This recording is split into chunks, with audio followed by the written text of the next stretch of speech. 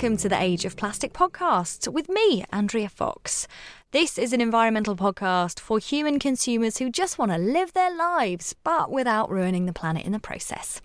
If you haven't already, go back and check out our last guest, Ruby from WUKA, if you want to learn how to have a plastic-free period.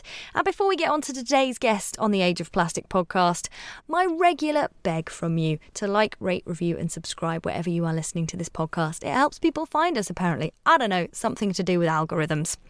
Now, on today's episode, find out what on earth green energy actually is, as I'm joined by Juliette Davenport, CEO of Good Energy. She's explaining it all for us, plus she's sharing who inspires her and why scrutiny is a good thing. Also, find out on today's episode what's now outnumbering petrol stations here in the UK, and if our clouds really affect solar energy. Here's today's guest. Juliette Davenport, OBE. Thank you very much for joining me on the Age of Plastic podcast. We're talking energy because you are the CEO of Good Energy and you've worked in sort of sustainable energy your whole career, am I right? Pretty much. There was a brief stint, I think, when I was a temp in sports PR for a very short period of time, but pretty much since then, yes. Either academically or in industry, been working in the energy and sustainability sector. Brilliant. Well, Good Energy's gain, sports PR's loss. But I wanted to because even some of your own research says so many people care about renewable energy, but lots of people don't necessarily understand it. So to start off with, what is 100% renewable green energy? So when we think about renewable energy, we're, I guess, relatively purist in that we think about mainly solar power, wind power, small hydropower, so not large damming, but small power stations on rivers, and something called biomass, which is mainly anaerobic digestion. It's kind of the composting of waste and then using the waste product from there to generate energy. Is that like methane sort of? It is methane. So that would traditionally be given off into the atmosphere and that would become a greenhouse gas if you didn't actually use it in an energy production sense. Yeah. So you own some wind farms and some, and a lot of it you're buying off of small producers, is that right? Yeah. So right back when we first started, if I give you a little bit of history, really early on, we were looking to challenge the market, be 100% renewable, set out our store. And we started being contacted by small generators, people who were literally generating power in their back gardens. And they were being told by some of the big energy companies that they didn't want to buy their power anymore. They were too small to be bothered with and they couldn't be bothered with. And they thought, actually, maybe we should work with these guys because we're being told by some of the big renewables companies that we're too small to be dealing with. So maybe we should work with small guys. And that's what we did. And we started creating this kind of small marketplace for small generators back in the early 2000s. And so we became expert at buying power from smaller people. And those were a whole range of generators. And we buy directly from them still today. And we have sort of different types, actually. So we've got about 1,500 generators who export most of their power. So they use maybe a little bit on site, but most of it they generate to export to people like us. Okay. We've then got over 150,000 households who generate power in their own homes, and then we manage any power left over from that. So is this your neighbour with the solar panel on the roof? Yes, it is. Great. And so you can see that we kind of specialise in this localised energy generation. And most of our generators, we contract them all directly, we buy the power, and then we've got a specialist team at Good Energy who are really good at forecasting weather. So we ask them on a Friday to give us a weather forecast because that comes off what the generators and what our power stations are going to do. So, and everyone in the office knows if they can have a barbecue or not. Yes, exactly. Very helpful. So they're quite a popular team. And they are expert in dealing with renewable power, making sure that we balance out. And what's really interesting is, I guess we're a kind of model for a future where there could be more renewable energy in the UK. So we're about 33%, which is pretty amazing. Big change over the last 20 years. But if you get closer to, say, 60, 70%, we do that every day. We're trading 100% every day. So how we do that and what that looks like is really informative in terms of what the future vision might be for the UK. Yeah. Do you think we could definitely have everybody in the UK using renewable energy, no problem? Yeah. Wow. That's amazing. Yeah. I mean, you've got to change things. Don't get me wrong. There's still investment to do. You've got to change the networks. You've got to change the management systems. You've probably got to bring in electric vehicles and battery systems to balance all of that. But yeah, we can do it. If we make a decision to do it, we could do it. Is that the most challenging bit then, the battery, the holding this energy? So it kind of has been conceptually, because batteries tend to have been quite expensive. But obviously, as soon as you get something like electric vehicles being sort of becoming mainstream, that cost comes down. And what's fascinating is, if you think about it, you're going to have millions of mobile batteries who will not be being used for most of the day because they'll be parked somewhere, which is what most people do with their cars. And potentially they could link into the grid and provide battery support. So suddenly you have a completely different way of thinking about the energy system that we've never thought of before. Yeah, so you were saying just before we started recording that how many producers were there back in the day, 20 years ago when you first started out? We think there were about 30. So there were probably about 30 main power stations in the UK. Compared to today, which is... over 1 million. Which is amazing. Yeah. And is that your future that you think? You mentioned Airbnb, but it would be more like we produce our own power, sell it to our neighbour, kind of. Completely. So you begin to see a different picture where it's not about us looking at large coal or gas or nuclear power stations. Actually, there's a lot of power generated in our local community. And you basically buy and sell that there first before you consider where you might get it from somewhere else in the future. Yeah, because I suppose transporting it is possibly the expensive bit, like holding it and transporting it further away. So why not be using your local farmer's wind turbine or your neighbour's solar panel? Exactly. Is that okay? Exactly. I also wanted to find out exactly what your definition is of a carbon neutral gas. What does that mean? So carbon neutral gas, at the moment, there's not that much green gas in the UK. So there's small amounts produced and we're quite fussy about where we buy it from. So we really want to buy gas from any food waste or agricultural waste, manure, essentially. And if you look at a lot of the generators, the gas generators, there's quite a few who kind of use energy crops. So they are actually growing crops instead of growing food, and they use that as a waste, as an energy product. So there's some green gas generators out there that are using energy crops. And we basically say we're not interested in that because we think... it's like deliberate waste. Yeah, kind of. Well, we think it should be used for food production. We're happy to take any waste product from that food production process, and that's what we tend to generate ours from. So we have a relatively limited amount. I think it's about 6 or 7% of our gas comes from that.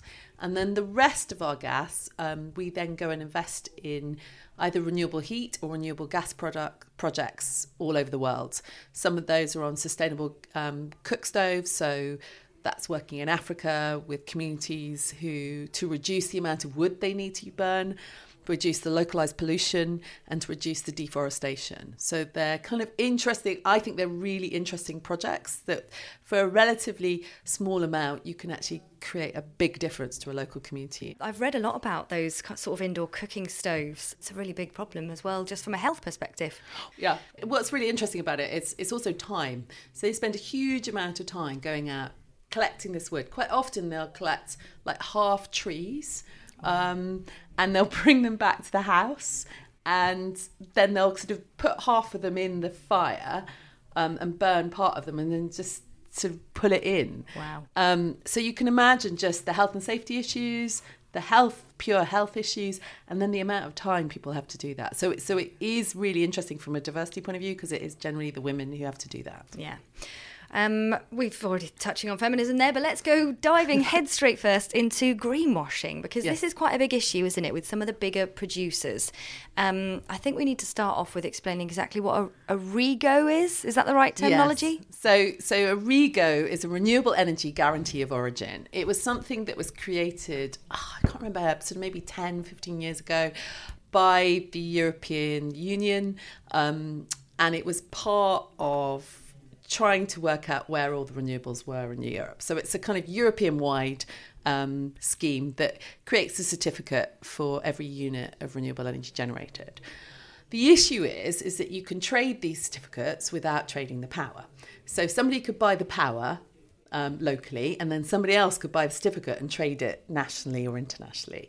And the issue with that is it means that some people can decide that they're going to use REGOs as part of their marketing to say, look, we're green, but actually never buy a renewable electron in their lives. And so we question whether that's actually really supporting the future market for renewable generation. Is it actually going to help new generators? Is it actually going to help anybody in their house wanting to generate renewable energy? And we don't think it's going to really create these new marketplaces we're really excited and we think will happen to really fuel a kind of low carbon economy. Yeah, and I feel like there's been a lot of, I think you actually wrote a blog post about EDF's adverts as well. So yes. The greenwashing really is like a marketing it's a marketing problem. Yes, it is. And I think we generally trust these large companies to do what's right. And I think sometimes they push it right to the edge. And when somebody like EDF, their main investment is in nuclear power, that's their decision. But when you see their advertising that's got solar on it, you kind of go, well, they've never invested in solar. And in fact, where's the coal power station? They invested in the gas power station. So you kind of feel either they should tell the whole story or not the story at all. And they definitely shouldn't be representing that they're greener than they really are, because people trust them. And we have the Advertising Standards Agency who obviously can look at these things, but they only tend to do that off a customer complaint. So this market's really complicated. If a customer doesn't complain, then nothing's going to happen. And I think that is a real issue for us. And I think we always wonder, the energy industry itself wonders why nobody trusts it. And actually it's these moments when sort of these large companies should really be looking at their ethics about their advertising and going, if we pretend to be green, that's really not ethical. Yeah. And it makes it so much harder for consumers, and they want to be doing the right thing. It's like you have to go and do so much research to find out what exactly is the truth. So you often talk about your competitors' green energy. Mm-hmm. You wouldn't really consider it green energy in the way you consider your own green energy, because you've got that connection with supply and demand, don't you? Yeah. And we spend a lot of time working with new generators who are trying to find new marketplaces. We've just been contacted by a new technology. It's an offshore wind technology that's brand new. They're looking for us to buy their power so they can secure funding to go ahead and build their sites. That's what we do. We try and make markets for the future. Yeah. And that's the difference. Because we're 100% renewable, that's always what we've done. Everything we do goes into trying to make the UK market more renewable. Yeah. And I think consumers are becoming more conscious of these environmental issues, which is probably why the big players are taking part in a bit of greenwashing. But good energy's been around since 1999. Yes. That's quite a few years now, isn't it? Yes, it is. It's a long time. So what have you seen change in the energy market in that time? Quite a bit, I'm guessing. Yeah, quite a lot. So, I mean, we touched on the number of generators. That's completely shifted. Amazing. Yeah. The amount of renewables, so it was close to sort of 2 to 3% at that point. We're now at 33% of electricity in the UK is generated from renewable power. That's amazing. I mean, that is an amazing shift over such a short period of time. Mm. I think the other thing we're seeing is a shift in the attitudes of the energy industry itself. So I kind of just remember some of the statements that the heads of these organisations used to make. I remember one CEO saying, "Oh, solar power will never work in the UK because it's cloudy." Yes. Is that true? No, it's not. And it was an off the cuff, a bit of a glib comment, but it was to a minister. And these people have a lot of influence. And it was fascinating to see that kind of dismissal of new technologies by the incumbents at that point.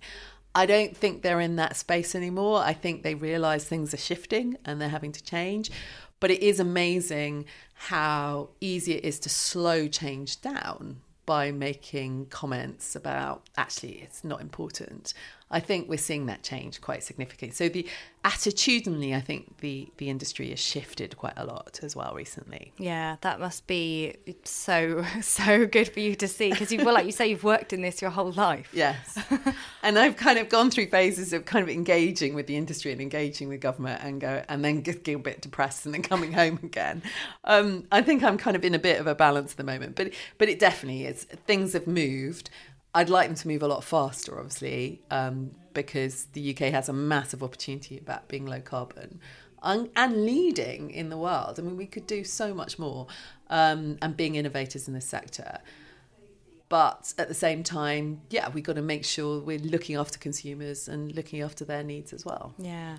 And I suppose one of the things that must have been really positive, which I think I've again found from your blog, was that there's more electric vehicle charging points than petrol stations in the UK now. Yes. That must be so good to hear. Yes, and that is a really interesting shift, because again, we were seeing probably 3 or 4 years ago kind of forecast by big companies saying, electric vehicles will never take off. Mm-hmm. The internal combustion engine is here forever. I think, again, we've seen that attitude shift very, very fast. Yeah. And we're now seeing forecasts, and I think every major car manufacturer now has an electric vehicle. It will still take some time, but it's that attitude and that confidence, the consumer confidence in the ability to buy an electric vehicle and be able to charge is improving, and we just need to continue to see that work now. Yeah, totally. You've already said you would think it would be possible for everyone in the UK to move to green energy. What do you think that would do for our carbon footprint as a country? Oh, well, it would be... So green electricity would obviously deal with about a third of our requirement as a carbon footprint. That's pretty good, right? Yeah, it's not bad. I'll take that. Then if you want to do the transport sector, you've got to start looking at electric vehicles, maybe hydrogen vehicles as well for some of the larger electrification of the railways. Yes. And then you need to increase the amount of renewable energy you need to deliver that. Heat is probably the hardest one to crack. So that gives you about another 30% on that. Heat probably is one of the hardest ones, because to do renewable heat, you've got to compete with gas, which is a very cheap technology. So what's more interesting is when you can look to, and there's some technologies out there like solar thermal, heat pumps, all those technologies work pretty well. But actually what could be more interesting is if we can try and green the gas grid, put more green gas into the grid, potentially start to put hydrogen into the grid as well. So I think there's some technologies coming through, but I mean, we could significantly shift the carbon footprint of the UK just through kind of what we're doing already. That would be amazing, wouldn't it? What are the kind of challenges and the things that you're working on for the future? I know we touched on it just before we started recording. Tidal energy might be another big sort of element of the renewable energy package that you guys provide. Yeah, I mean, tidal, the UK has got one of the biggest tidal ranges in the world. We could be a leading industry player in the world on tidal. And I think it's a technology that's really not that complicated. I mean, essentially, it's like large-scale hydro, but in the sea. And you create almost like a bath, which you fill up when the tide comes in, put the plug in, wait till the tide goes out, and then let the plug out, and the bath turns drains the out. turbines, and exactly. You have energy. Okay. So I think as a technology, it's really simple. It's always difficult to get government because you need government backing to make these things work, to take the first steps. They don't like trying to lead an industry, and some governments are very good at it. The UK's not been brilliant. Danish government's been amazing. That's why we have the offshore wind sector. They're leading in wave technology. So it may be we end up seeing a different government take this forward rather than the UK government. But you never know. Maybe they'll get their kind of innovation hat on and get out there and do it. That would be great. Would you rather it was us so we could lead the way? Of course I would. Of course I would. What upsets me sometimes is that we as a country have amazing research, we have amazing universities, we have amazing innovation, and yet we don't seem to be able to lead the world in some of these technologies. And that I would just dearly love to see, using the brilliance of the people in our academic sectors and the brilliance of people in our business sectors and taking that worldwide. What do you think is behind that? Do you think it's government? Do you think it's business? Do you think... I think it's that we kind of underestimate ourselves, I think, as a country slightly on technology and innovation. So British. Yeah, I kind of do. I think, and sometimes we don't have enough of a can-do attitude. And so that is partially attitude. It's attitude both in business and in government, and we need to change that. And I'm hoping to help make that change. Yeah. But yeah, that I think it's attitudinal more than anything else. If there was like one thing you'd like to change about the energy industry, what would it be? Would it be governments being more supportive, or? What would I like to see change about the energy industry? I would like to see a much more strategic approach. We've seen a lot of government, because energy has been quite political, we've seen a lot of small changes and lots of multiple changes to policy. I'd love to see a step back approach and really paint a massive, big vision for the future that includes the customer at the heart of it, and create a world around it rather than trying to take small changes from where we are already. And that would be amazing, because we've got the capability, we've got the thinking, we've got the research to do all of that. It will take significant political leadership to be able to do that. That would be fantastic. Fingers crossed. Yeah. You never know. Yeah. I also wanted to ask as well, do you often feel like working in the energy industry, you're kind of under even more of a microscope to really practice what you preach? I know you're moving to a new eco building. So have you had a lot of that? I think there's often sometimes people will say, oh, what's the point in recycling if you're going to go on holiday? And I think there's zero-sum sort of like, do you get that as a company? Because I know people have experienced it personally. I think we probably do. I mean, we have always thought quite holistically about what we do. So although the offices we are in aren't as eco as hopefully the building we're going to move into, we've done everything we possibly can here to make them as good as they possibly can be. So you'll see we are in an office, no lights on right now, because most of this floor actually preferred to have lights off. And there's lots of light sensors around the building, everything we can do in a retrofit way. And in some ways, trying to make the best of what you have is really informative, because not all our customers who we then try and advise will have the best technologies either. So living it for real, I think, is really important. Being under scrutiny, I think, is a good thing, because it means that you are quite innovative, you think about things, you have those difficult conversations about how do you transport yourself, do you go on foreign trips? I mean, to be honest, as a company, we don't tend to. And we're right next to the train station, which we love, because you can go everywhere by train. So I think actually we've set ourselves up quite well to be able to deal with a lot of those questions, and we've built it through the organisation. So we give all our staff, they get a green travel to work bonus. So if they walk, bicycle, or have an electric vehicle, or come by public transport, they get an extra bonus. Amazing. And that just kind of talks to our values really as an organisation. Yeah. But I think it pushes you to really challenge yourself on some of these areas if people ask you the question. Yeah, I think that's really interesting. Lots of people, especially business owners who've been on the podcast, it'll come down to a supplier is sending them something in plastic packaging, and if you push back against that, often your supplier will meet you halfway. So it's like you say, just kind of questioning everything. I've got my brewed with good energy mug of tea here, on brand there. So yeah, I think small changes definitely like filter out, don't they? It creates a ripple effect. Yeah. And if you can try and get everybody through the organisation asking the same questions, it becomes less top down. It becomes embedded within the organisation as an expected piece. We've been asking lots of people on the podcast recently exactly what the word sustainable means to them. Yeah, exactly. It's a bit like we kind of know what it means, but also slightly wishy-washy. So, Juliette, what does it mean to you? So I agree with you. I think this word sustainable is probably the least defined word in this sector completely. I guess from my point of view, sustainable is about thinking how we leave the planet, if I look at it at the big level. So it is about looking at the next generation, at my daughter's generation, and going, can they live on the planet we're going to leave them?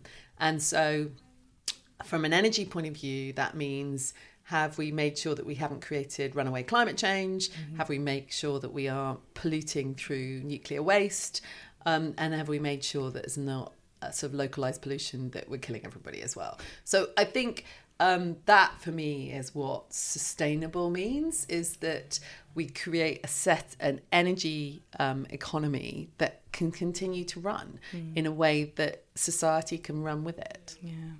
Just talking about nuclear energy there, I did watch Sky's Chernobyl, and it did make me feel a bit bad for the EDF's nuclear energy plants. Yes. Thinking, now you've got a generation of people who don't remember Chernobyl going, oh, wow, nuclear energy, that's a bit dangerous, isn't it? Not that I'm saying anything about EDF's energy plants. I'm just saying it was a great drama. So we do always ask our guests 2 questions. Yeah. This one's the first one's more difficult. Your favourite plastic item, please, Juliet. So I think my favourite plastic item probably is my Keeper cup, because it makes me feel better every time I have a cup of coffee. Oh, there you go. Because it means that I'm not using something else. Yeah. I can go and have a really nice cup of coffee, because I'm not always great at making my own coffee. Oh, yeah. So I can have that excuse to go buy a cup of coffee, but without creating any waste. So, yeah, I love that. And that's brilliant. Guilt-free coffee. Yeah. All about that. And lastly, your environmental hero, please. So I think my environmental hero is Greta. Yes. And I think my environmental hero is Greta because I've been working on sort of energy and low carbon, renewable sustainability for the last sort of 20, 25 years, or probably slightly longer than that. And when you're in it, you keep going, you're pushing, and you think you're doing enough, or maybe not doing enough, but you kind of keep moving forwards. Yeah. And the brilliant thing about Greta is it kind of made me sit back and go, I just got to do more. Wow, really? Yeah, it's not enough. What we have done is not enough. And actually we need to stand up and do more. And I think I love the way she has cut through the conversation. I love the way that nobody has managed to derail her with all the political nonsense that they create. And she has stayed completely true to her message. And I believe she's completely right. So she is my hero. Brilliant. Juliet, thank you so much for talking to me on the Age of Plastic podcast. It's been great chatting to you. Thank you. It's been really lovely to speak to you, Andrea. Greta is great. That's the message we're getting out there. Big thank you to Juliet Davenport, CEO of Good Energy, which has been around since 1999, so I think they know what they're talking about. If you want to find out more about greenwashing, they've got loads of great blogs on their website, and of course find out if they could be the green energy provider for you. The planet will thank you for it. Just head to goodenergy.co.uk. Now on to today's environmental hack. Now you may have heard that if we just plant billions of trees, everything will be okay again. Greenhouse gases will drop, climate change will go into reverse, we can all breathe a sigh of relief. Something like that anyway. If, like me, you live in a flat and planting some saplings isn't really on the cards right now, here's something you can do. Use Ecosia as your search engine. Ecosia is just like Google, but every time you click on an ad in Ecosia, you're helping to reforest the earth because the money they make from ads they use to plant trees. There you go, saving the planet, and you don't even have to get any dirt underneath your nails. Coming up next time on the Age of Plastic podcast, I'm going to be chatting to City to Sea founder Natalie Fee. Now, you may or may not have heard of the Bristol-based non-profit organisation, but you will definitely have heard of some of the campaigns they've backed, including National Refill Day, which won Natalie Fee an award recently, and you may have also seen her on a BBC Three documentary as well. Find out more about that on the next episode of the Age of Plastic podcast. Until next time, I'm off to make Ecosiering it a thing as opposed to Googling it. I'll see you next time.